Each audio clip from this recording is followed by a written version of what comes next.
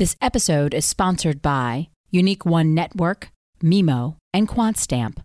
Oh, the emergence of Bitcoin and the role that it will play in monetary policy on a global scale. And that Bitcoin, for the very first time, offers us a choice of money that we can use. Whatever your definition of money is, Bitcoin does fill some of them, and it does offer people everywhere a choice. Up until now, we've all been stuck with what our governments have told us that we need to use. That's the biggest change. We don't yet know how governments are going to react. We're starting to see some more noise coming out from some of the regulators who are starting to realize the erosion of their consolidated power that this means. But does that mean they're going to be powerless? Does that mean fiat is going to be trusted less? No, fiat is convenient. It's convenient as hell. Bitcoin's not very convenient yet.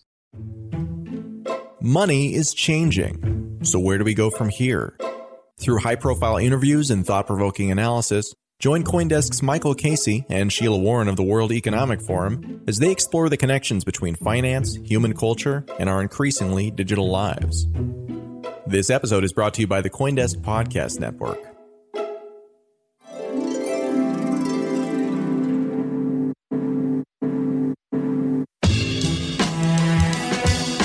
And just a reminder, CoinDesk is a news source and does not provide investment advice.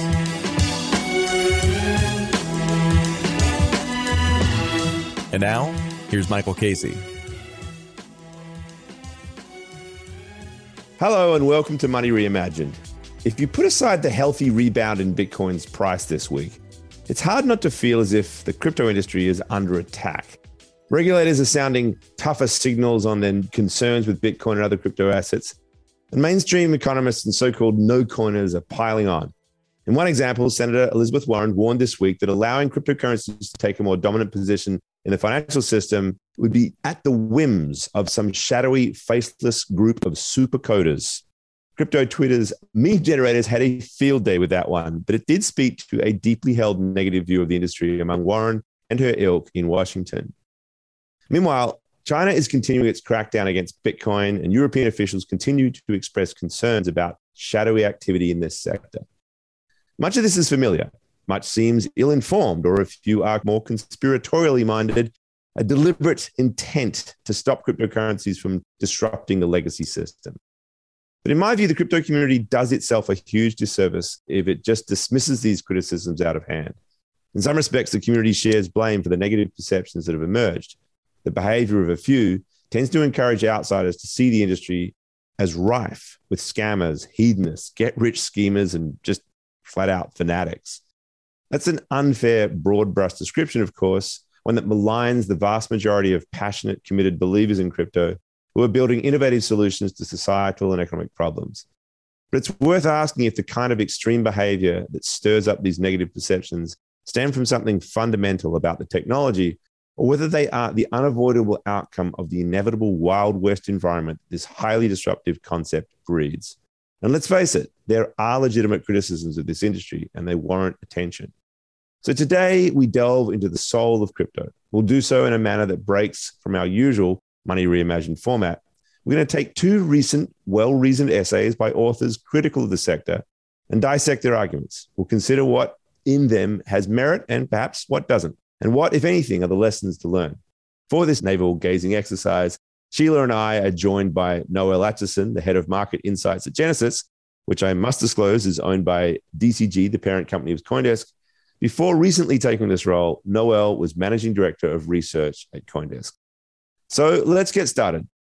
The first is a long essay entitled I Token, the untold story of the hole in Bitcoin's heart, by Brett Scott, a writer and theorist who focuses on the meaning of money.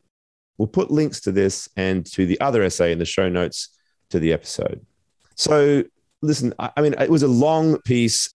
It's a classic Brett Scott piece. I don't know if you guys have read him before, but, you know, he really, I think, intently goes after, you know, almost an anthropological look or even a linguistic look at, you know, what we mean when we talk about money, in this case, what we talk about Bitcoin. And, you know, there's some really interesting ways to get at, I think, a core problem with Bitcoin. Is it money yet? I've always thought, I emphasize the word yet. Like, I feel like there is this transition that it's through, and that it would be impossible to come out of the gate and have what economists describe as the three qualities of money. This unit of account, is it a a medium of exchange or is it a store of value, and that money really should have all of those three properties. And it seems to me that you just can't instantaneously have that without going through a process. He talks as if Bitcoin has adopted some of those terms and just applied them at will. And then, in his words, described the function of it rather than what it is. What exactly is a Bitcoin? What is this token? It's a compelling problem because, it's as if he's saying we're obfuscating, we're sort of talking about what it can do rather than the fundamental structure of what it is. But at the same time, I've always thought money really is a function. I'm not sure it is a thing. One of the books that really, influenced me was Felix Martin's The Biography of Money. And he just broke down the metalist argument of money, that it has to be this gold thing. It's not, it's a function. It serves this debt clearing exercise. In that context, it strikes me that every effort to describe money is something of a fiction, that you're creating these ideas of what these tokens are, when in fact they're a stand-in for a process, a mechanism. But I might be, misreading this. So that's my initial thoughts on this. Sheila, what is your takeaway from this?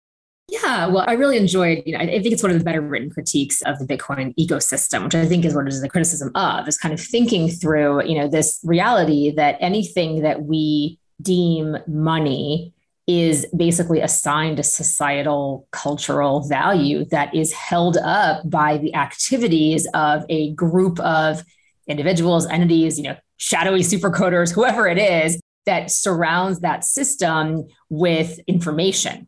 And some of that information is design, deliberate propaganda. Some of that information is very evidence-based, but it isn't always easy to tell the difference. And so what I appreciated was that I don't know that Brett went into this parallel as much as, others necessarily have, but this idea that we've talked about a lot on the show, that, money is a meme. It's kind of one of the first memes. It has value because we have decided as a society it has value. And Bitcoin is no different. I think because of the novelty of Bitcoin and because of the way that literal, I suppose as we call them memes, like internet memes, are so related to the price of Bitcoin and how the Bitcoin price index tends to fluctuate based on commentary from public figures or whatever it might be, whether it's Senator Warren, whether it's Elon Musk, whether it's whomever, right? Like you see that a fluctuation. It's very easy to track the comments that are made, the price, adjusts. It's much more visceral, I think, that awareness. But it is not different from the dollar, the pound, the yen, the whatever it is, which also have systems that are just so entrenched in our cultural consciousness that we aren't necessarily interrogating them in the same way. I took it as a criticism that could actually fairly be made in a different parallel article about the legacy financial system. That was what I thought I took away from it. Is all these systems similarly have this kind of work, let's call it, that's being done to support the value that we provide to these units of account, stores of value, medium of exchange, things that we call money.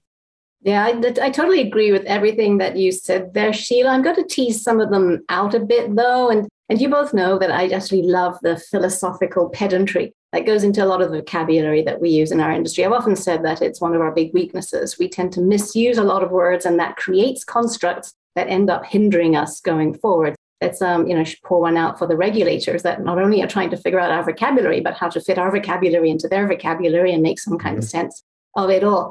I don't have a problem personally with defining something by its use. In the end, we define a glass by its use. It holds liquid.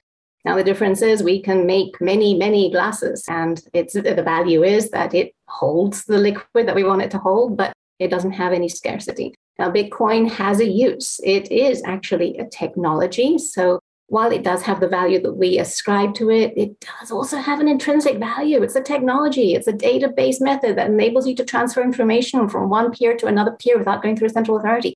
That's an intrinsic technological use. For it to have a lot of value on top of that, yes, that's the value that we ascribe to it. But that doesn't take away from the fact that it has a utility underneath it, just like a glass has a utility.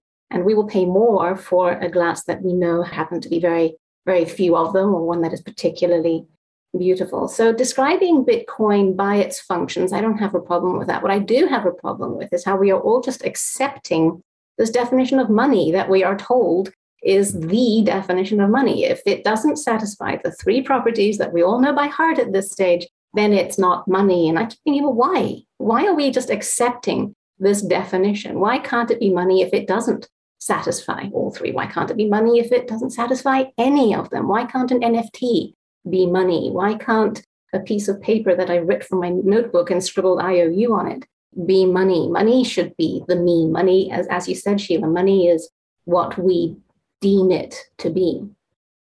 Look, this is the essence of it. The question is, how do you transition to it being widely accepted? And Brett zeroes in on the idea that the unit of account is the most important one in his mind. I think that's a really compelling argument, right?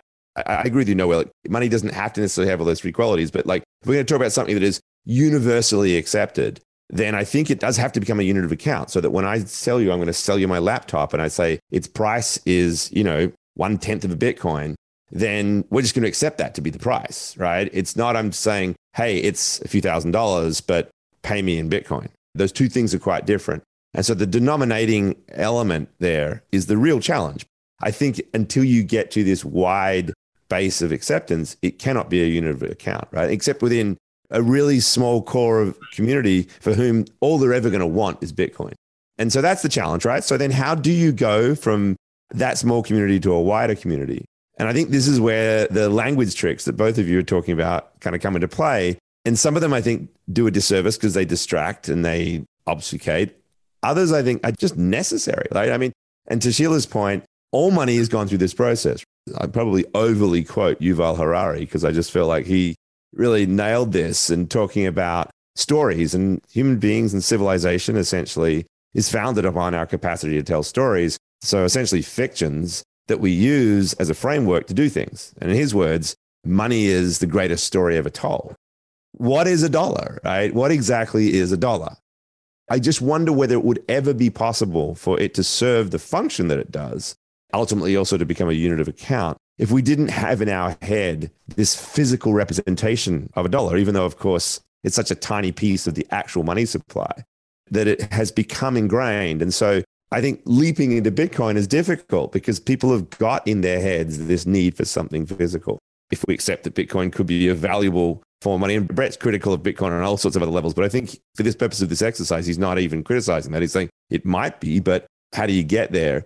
What would be the right way to tell a story around Bitcoin such that it could be more accessible to people and they'd understand it?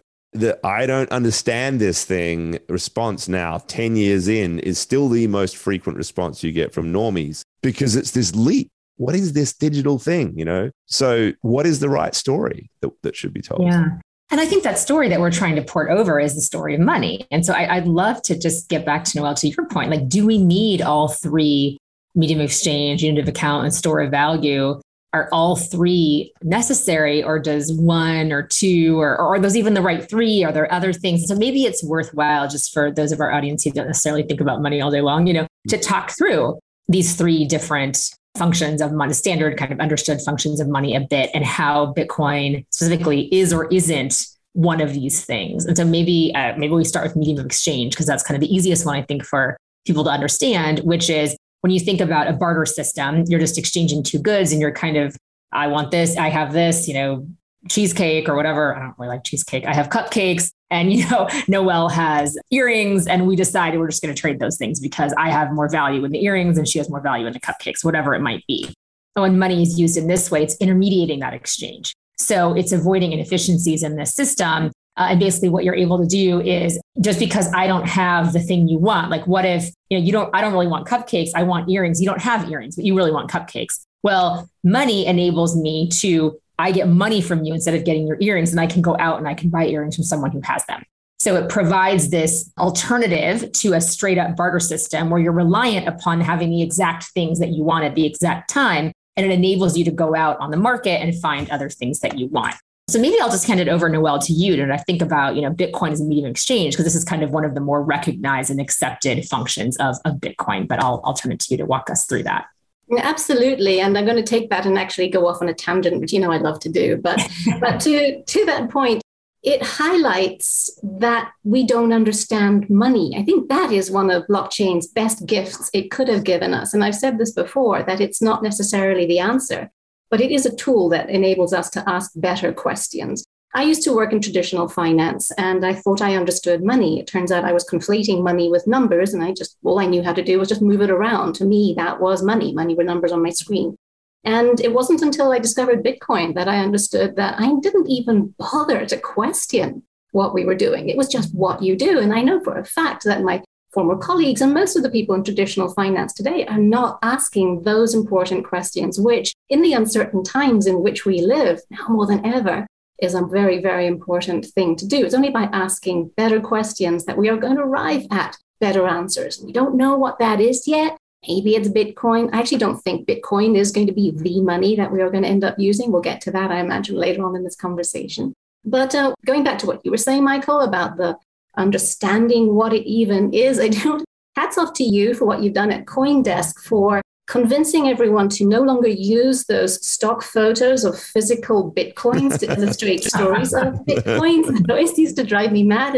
And this is a shout out to all other crypto media. Please stop using those photos, because all that they do is reinforce the idea in our heads that Bitcoin is physical money. And that may be easy, but we're not here for easy. And the more that we entrench that image, the more we're going to, in the end, confuse the readers that we are trying to introduce to this entirely new concept. Good point. At the end of the day, like the way I think about crypto generally and blockchain as well, is that it is the protocol system for value exchange that is needed for the digital age. And the digital age, by definition, is not physical. So maybe this problem is as much about how society itself transitions to an understanding of what digital means. This whole conversation around NFTs is part of this problem, because people are like, well, like, what is the NFT? They think of the art on the screen as being the thing. And of course, the NFT is not that. It's a signed certificate of authenticity to the creation in a digital form of that asset at one point. And therefore, people are sort of still grasping for the idea, well, how do I take my Beeple and put it somewhere and do something with it as if it's physical? But remember the classic story of the rhinestones. And by the way, Sheila, and we've only gone through one. We'll try to get to store of value in a moment. But the rhinestones, which every time you go down to money, you're going to start talking about rhinestones and the island of Yap. And I'm even not going to tell the story directly to allude to the one thing that struck me most about it was the story that you often hear people discover, that one of the stones fell into the ocean and sank there, and it was still recognized as being a form of money held by the owner of that stone. And then you realize that these tokens are just tokens. They are not the money. They are not the thing at all. They are a device for recognizing. And by the way, if we can all agree that that balance is there, that this wealth is there, then you don't even need the stone. So you just need a ledger. You need something to keep track of that. And that ledger, by the way, just could be in your heads, as it kind of was in the case of the people of Yap, but it's going to get more and more sophisticated. So we need a recording device for that. And that's kind of what blockchain is. So ultimately, that's the functionality of it. And the token is this thing that we need as a mimetic device to then figure out how we make these associations.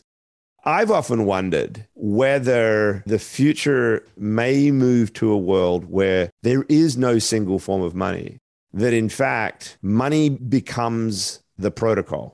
You imagine a world where everything is bartered, but there is infinitely perfect pricing on that, right? It's an unimaginable world, because that's the problem. It's like we don't know what the going price of this table or this table is or what it is. But if you could imagine the level of bandwidth and informational power that could bring that together, then you could argue that there's never a need for an actual intermediating value in there anymore. It's just literally that I'm going to sell you a quarter of my table in return for a fifth of your laptop. And we'll all understand what that is. And that transaction of ownership will take place. And the protocol that's actually managing that in a decentralized way is the money, right? So there's like so many different ways you could twist it, because it's all an invented system.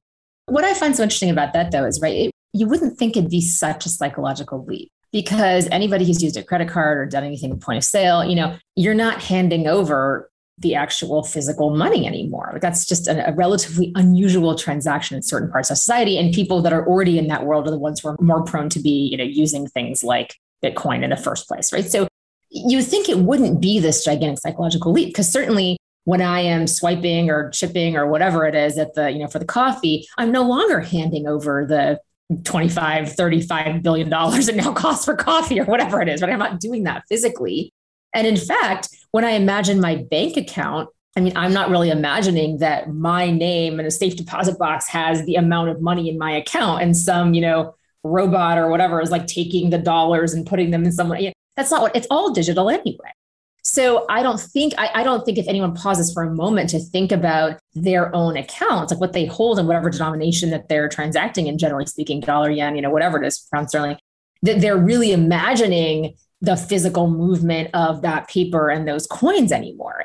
So our need to almost rely on, to your point, Noelle, those images of a coin that's metal and that has, I like to think we can have a little more faith in some of the community to understand that is no longer necessary. And the representation of it is actually what matters. And then I think is a good back end to segue, I think, into unit of account. And so, Michael, maybe you can take us all the way there. Yeah. So we'll get back to store of value after that then, right? So unit of account, what's interesting, I think Brett Scott would probably say is like, okay, it's not really the point about the tokens. It is the language that it enables us to understand the value of this thing. So if we didn't have a dollar as a reference point, in this case, a unit of account, or if you're in Switzerland, what the Swiss franc is telling you, I know in my head that there's more or less a translation I can do of what that is in dollars.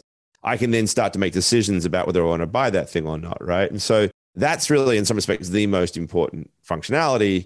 And it's hard to see how that goes away, right? My idea of this protocol that creates perfect digital barter, how would you get there if you don't actually have this common language that I think the unit of account functionality has? So the unit of account is like, it is the thing in which everything is essentially expressed in its value. There's so many blockchains and NFT marketplaces these days, and none of them work together.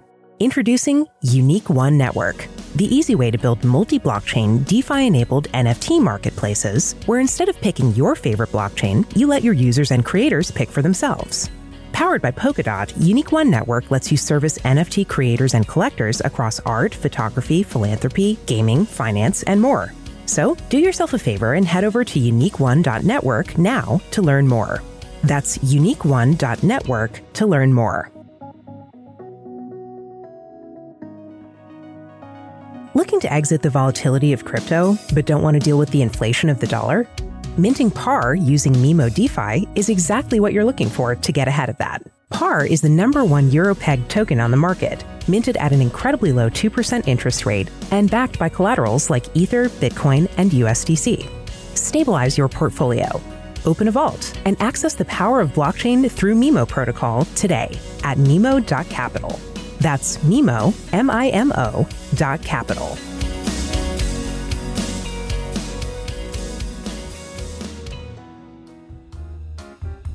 After climbing 1,400% in total value locked last year, DeFi continues to quickly innovate over traditional finance and is on track to become the financial infrastructure of tomorrow.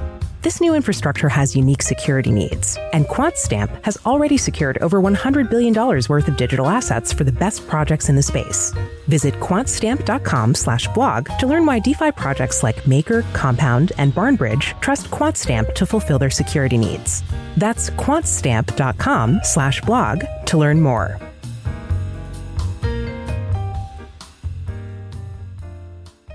I do want to throw to Noelle, but why don't we just put store of value out there? Because I think this is a good one for you, Noelle. I mean, this is where the Bitcoin community make the argument that that's the first use case, if you like, of Bitcoin. That in fact, it's a process that starts as a store of value and essentially becomes accepted for this. And then it moves into being so widely accepted for its value that you start to use it as a medium exchange, then ultimately a unit of account. And that we're at that phase right now, and that the Bitcoin has that value because it is a proxy for digital gold. It is a digital version of this scarce asset that I want to hold. And that's a compelling argument. What Brett Scott says is that there's a confusion between the concept of price and value. Because Bitcoiners will talk to the fact that the price keeps rising, 33,000, 40,000, whatever it was just recently, got to 65. And then that says, look, it's got value. But he'll say, no, that's price. That's not value. And so what are you holding as a store of value? You're holding this thing that has this volatile price. And yes, you've made money. You've been holding it for quite a while. But I'm just not quite sure that's very different from thinking about gold in the same way, right? Because I think that the only reason I'm going to hold gold is as something that I think is going to hold a relative monetary alternative value to what my stocks are. And no one, would dispute that gold is a store of value. That's a widely held concept. So I always see that this is in a transition. that of course it's volatile right now because that store of value process is still a long time to go before people accept it widely, and that Bitcoin is becoming a store of value. Anyway, I've spoken way too much. Noelle. We've often talked about Bitcoin being an emergent store of value. I mean, let's recognize that it's still very, very young. So an emergent store of value, much like gold, as you mentioned, like real estate, art, anything that we know is scarce and that we think 20 years from now, 50 years from now will be worth more than it is today in relative terms. Again, in relative terms, that's very important compared to the fiat currency that we all know is going to be debased. And that, to be honest, is my personal preference, my personal favorite use case of Bitcoin. I'll buy that a lot more readily than I will that it will one day become the unit of account. But when it comes to value versus price, I have two very quick points to make on this. Value versus price that I think you mentioned before, Sheila. Again, value, even talking about value in the markets today, why are we wasting time doing that? What does value mean when you have interest rates near zero, when fundamentals no longer matter for prices? So again, that's a sort of old-fashioned conversation to be having. Unfortunately, I mean, I'm an analyst, unfortunately. You mentioned, Sheila, vaults, and this is fascinating. This ties into the physical representation that we've been discussing. It ties into the store of value idea, and it ties into something that I've been thinking quite a lot about recently. I mean, Genesis, one of its business lines is a custodian. And what many people do not get when you custody Bitcoin is that it is not sitting in a vault somewhere. It is not, set aside for you because Bitcoin lives on the blockchain. What custodians are custodying for you is not your Bitcoin. They're custodying access to your Bitcoin. And this access takes the form of a sequences of characters. How do you custody that? And this is especially relevant today when we have some of the world's largest custodians getting involved in crypto custody. And so many traditional investors are like, yay, they understand custody. I feel comfortable and safe. What people don't get is that the fact that you are good at custodying bonds will make you good at custodying equities, probably because it's similar technology, similar rules. It will not make you good at custodying crypto because it's an entirely different technology. It's an entirely different mind space of what is it you are actually doing. And this ties into the confusing vocabulary swirling around the space. We're calling it custody because I can't even think of anything better, but it's not the same as custodying any other kind of asset. And most investors are still thinking of Bitcoin as a thing that you hold somewhere safe. And that can lead people into making some dangerous assumptions about security. And I think part of the problem with that comes from the all-important role that regulators play in defining what you can and can't do with assets as an intermediary and how you interact with people.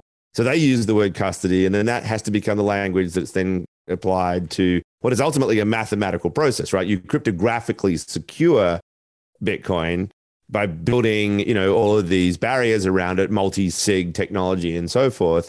You don't literally put it in a vault, although I did find it really fascinating that when Zappo introduced their extremely difficult to break, custody solution, they literally put the private key in an underground vault in an old nuclear bunker in Switzerland and locked it up for ages underground. That was we have to imagine the impenetrability of that to somehow show that it's super safe. Let's move to this second article we're going to discuss now. I think that actually, Brett Scott gives us actually an entry in there because, at the end of his essay, he's talking about, okay, what is it that could help Bitcoin find its soul and restore this hole in its heart that he keeps talking about. And he thinks that maybe El Salvador has the solution because there, in a way, it's a government that's recognizing it as legal tender, and therefore it could just become medium of exchange almost by diktat from a government, which I think gets us to this point where, is the only way to make this transition, is it the entity that holds a monopoly on violence, the state, is the only entity that can actually force you to accept this medium of exchange. This is not to call governments violent. It's literally the definitions of a state. Again, we live in a digital society. This is a thing that's kind of breaking away from the nation state. So how would we build a governance system around that? So Noelle, kind of as a seg over to our other article, which is really more about government's engagement with crypto assets, and should governments really just adopt crypto assets as national currencies, and is that a wise thing to do? And so the article on IMF blog really kind of teases out some of the cons really about that and suggests that that is really not a good idea. But I think it leads to this question, at least for me, which is who gets to decide? Who gets to decide which of these three things we've been talking about unit of account, store of value, unit exchange. Like, who gets to define that and decide whether something meets those or doesn't meet those? And should it be the users of the thing, or should it be something more like a government that has other responsibilities, among not the least of which is, security and safety for its citizens and, all that kind of thing? What are your thoughts on that?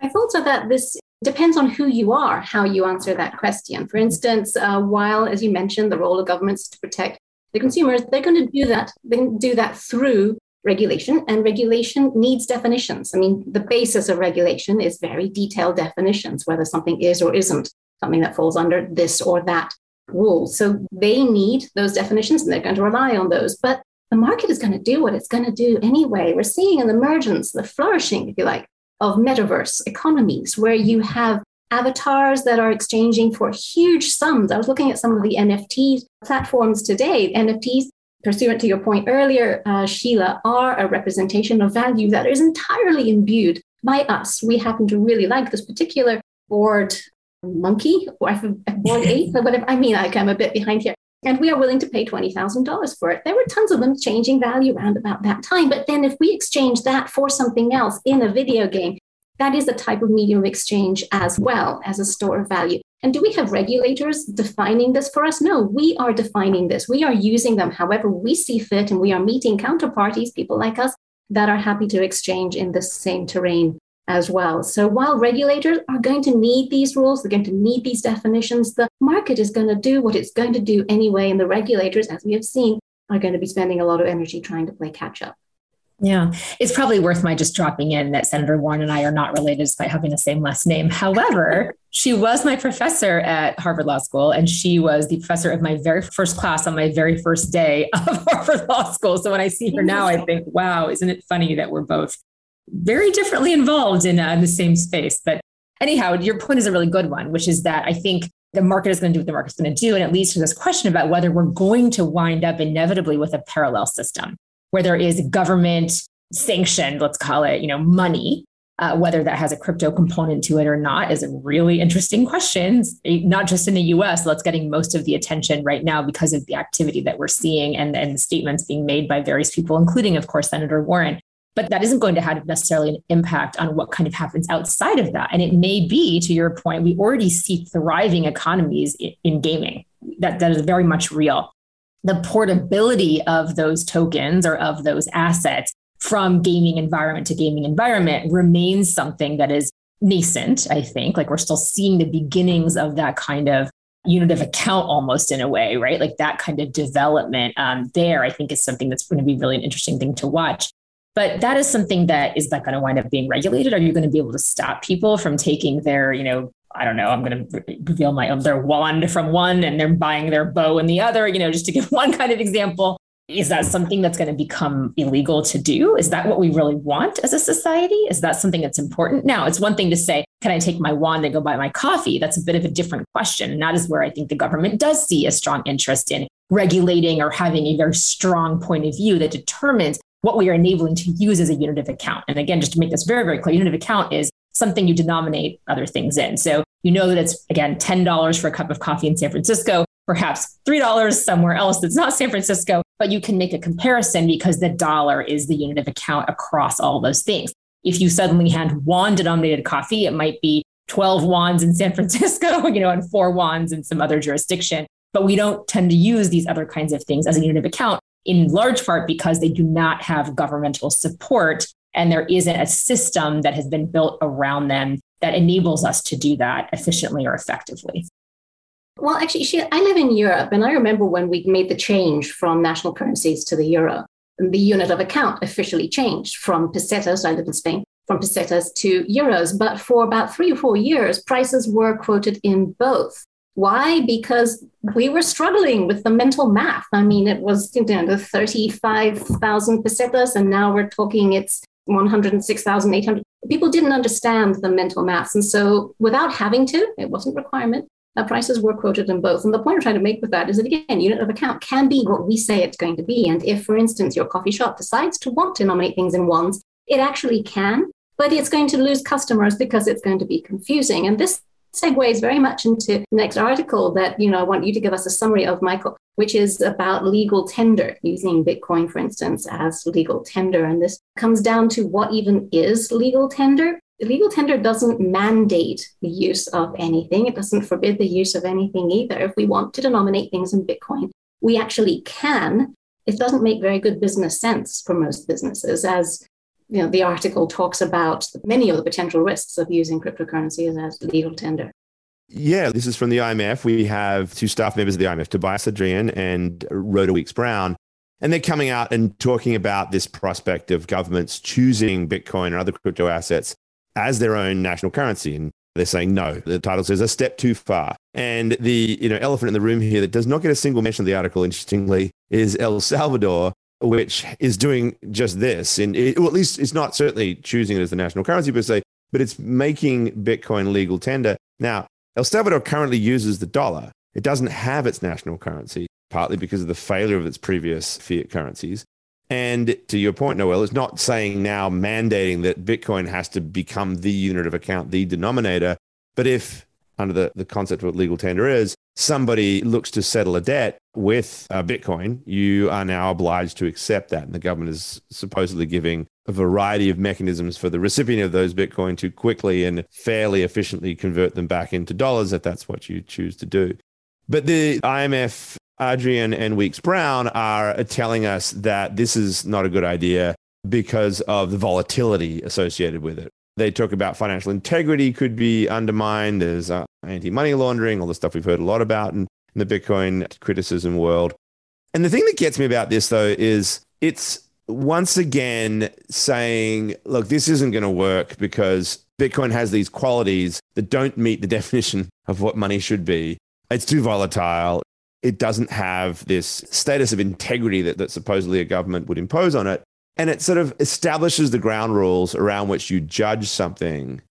Okay, it doesn't meet those ground rules, and so it's out, without, like, to the point we were discussing before, opening up the question about whether or not that needs to be the definition and whether or not there's a transition as well that something could go through. So what were your thoughts on this, Noelle?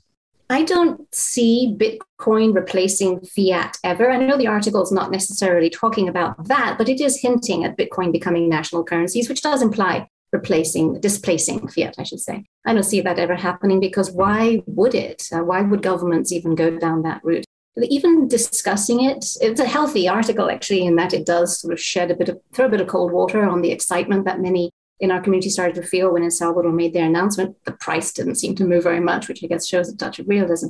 But so it's a healthy approach. However, it overlooks the main point of the emergence of Bitcoin and the role that it will play in monetary policy on a global scale. And that Bitcoin, for the very first time, offers us a choice of money that we can use. Whatever your definition of money is, Bitcoin does fill some of them, and it does offer people everywhere a choice. Up until now, we've all been stuck with what our governments have told us that we need to use. That's the biggest change. We don't yet know how governments are going to react. We're starting to see some more noise coming out from some of the regulators who are starting to realize the erosion of their consolidated power that this means. But does that mean they're going to be powerless? Does that mean fiat is going to be trusted less? No, fiat is convenient. It's convenient as hell. Bitcoin's not very convenient yet.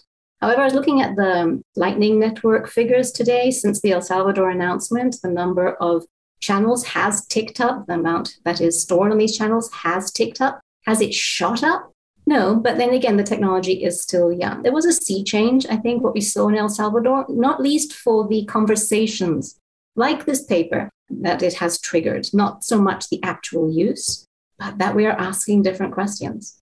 What I find always so interesting about these criticisms, and this article, I think also has this, if I'm reading it correctly, is this idea that crypto assets have become the legal tender versus a form of legal tender, right? And so there's criticism in here that basically talks about how crypto assets are not necessarily as widely accessible as you would want legal tender to be, which is a very fair criticism of crypto in general. Like the infrastructure issues that lead to limited access are not solved by, however you create a digital wallet, you still have to have the ability to access that. And that is problematic in certain parts of the world.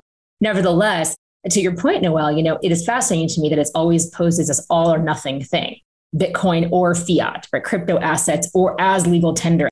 And I'm curious why you think it tends to be so extreme, even from authors like here at the IMF, right? At least, again, I'm reading a little bit into this piece, but that just seems like a very odd approach to take, given that we know that in many, to your point, the pesetas and the euro, like for a period of time, there actually was acceptance in both of those currencies while the transition was made.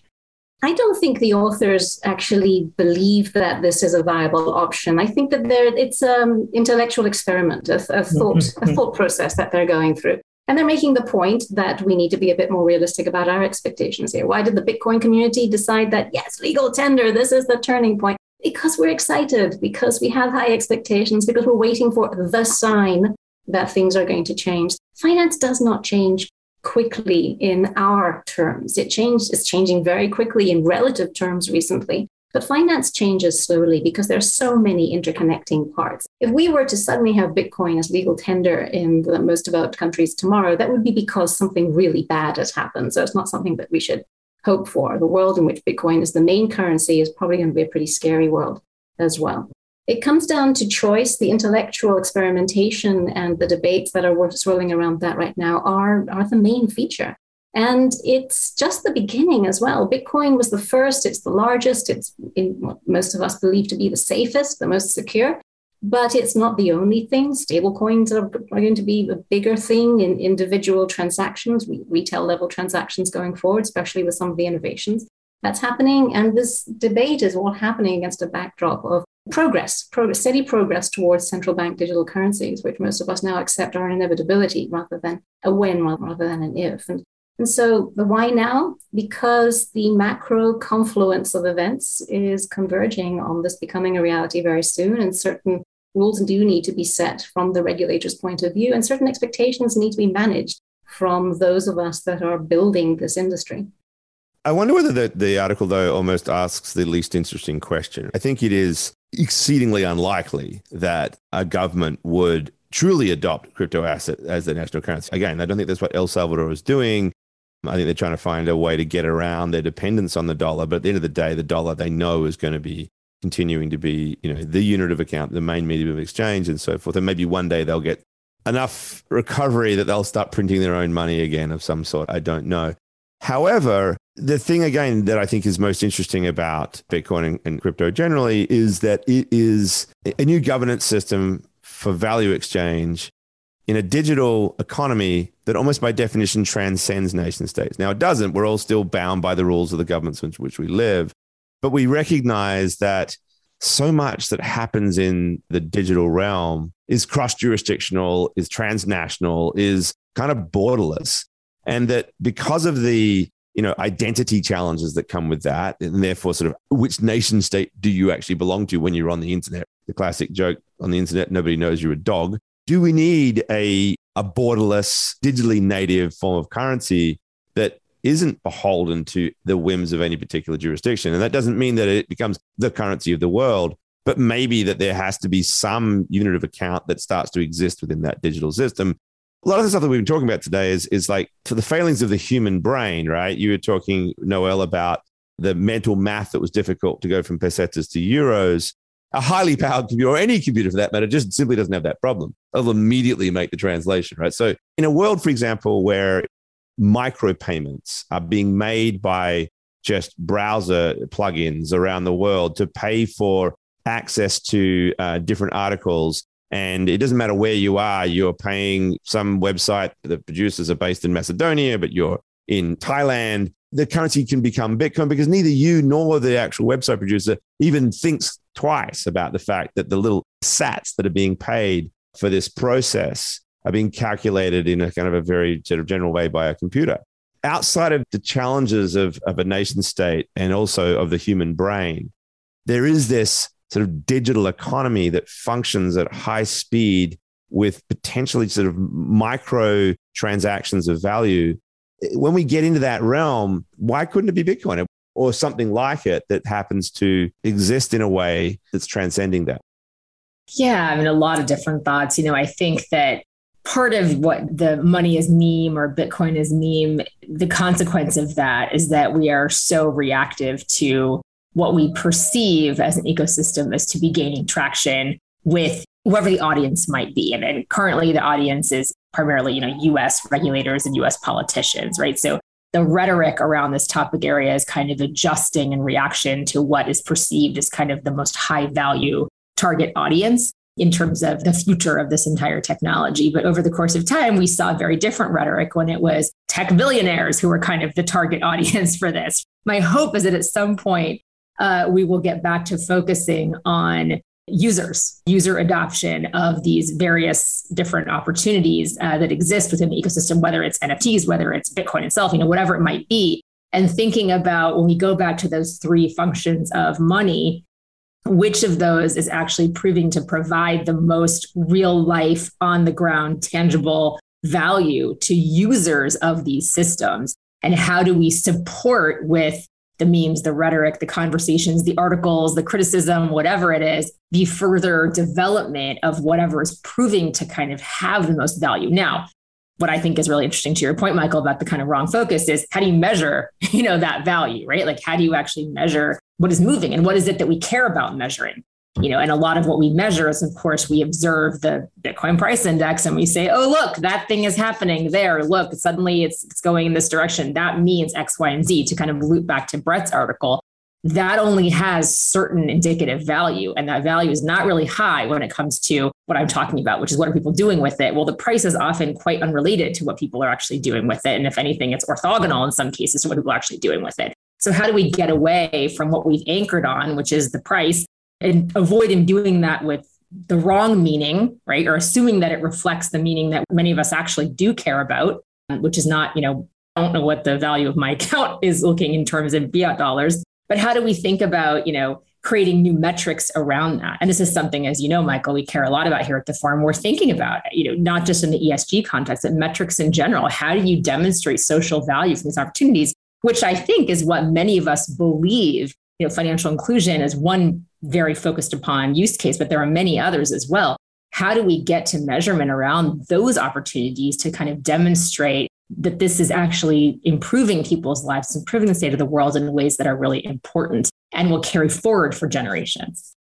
And bringing this back to a very basic question that I deal with quite often, because I focus on explaining crypto markets to investors, professional investors, and many of them from traditional type of investing. And that is, how can you have something that is a store of value and at the same time a medium of exchange? If you're buying Bitcoin as an asset to put away in your portfolio for when you retire, why on earth would it ever be a medium of exchange? And my response to that is, well, why not?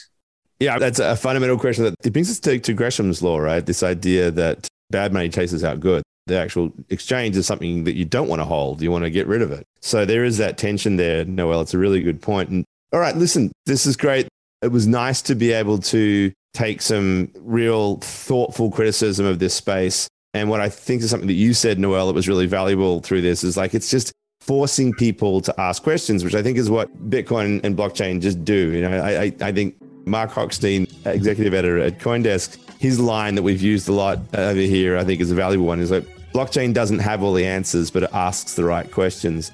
And that's what I found, in many respects, the most fascinating aspect of my journey since I discovered Bitcoin, is that how much it forced me to go back and ask questions about money and about these systems that I'd taken for granted. So thank you to you both for indulging me in going down that rabbit hole yet again. We will keep going down on Money Reimagined on a frequent basis. So Noelle Acheson and Sheila Warren, thank you very much for being with me today. Everybody, stay tuned. Come back next week for another edition of Money Reimagined. I'm Michael Casey. Thanks for being with us. Bye.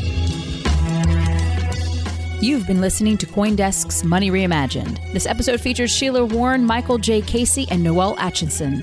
Our theme song is Shepherd, and this episode was produced and edited by Michelle Mousseau with announcements by Adam B. Levine. Have any questions or comments? Send us an email at podcast@coindesk.com or leave us a review on your favorite podcast player. And from all of us at CoinDesk and the Money Reimagined team, thanks for listening.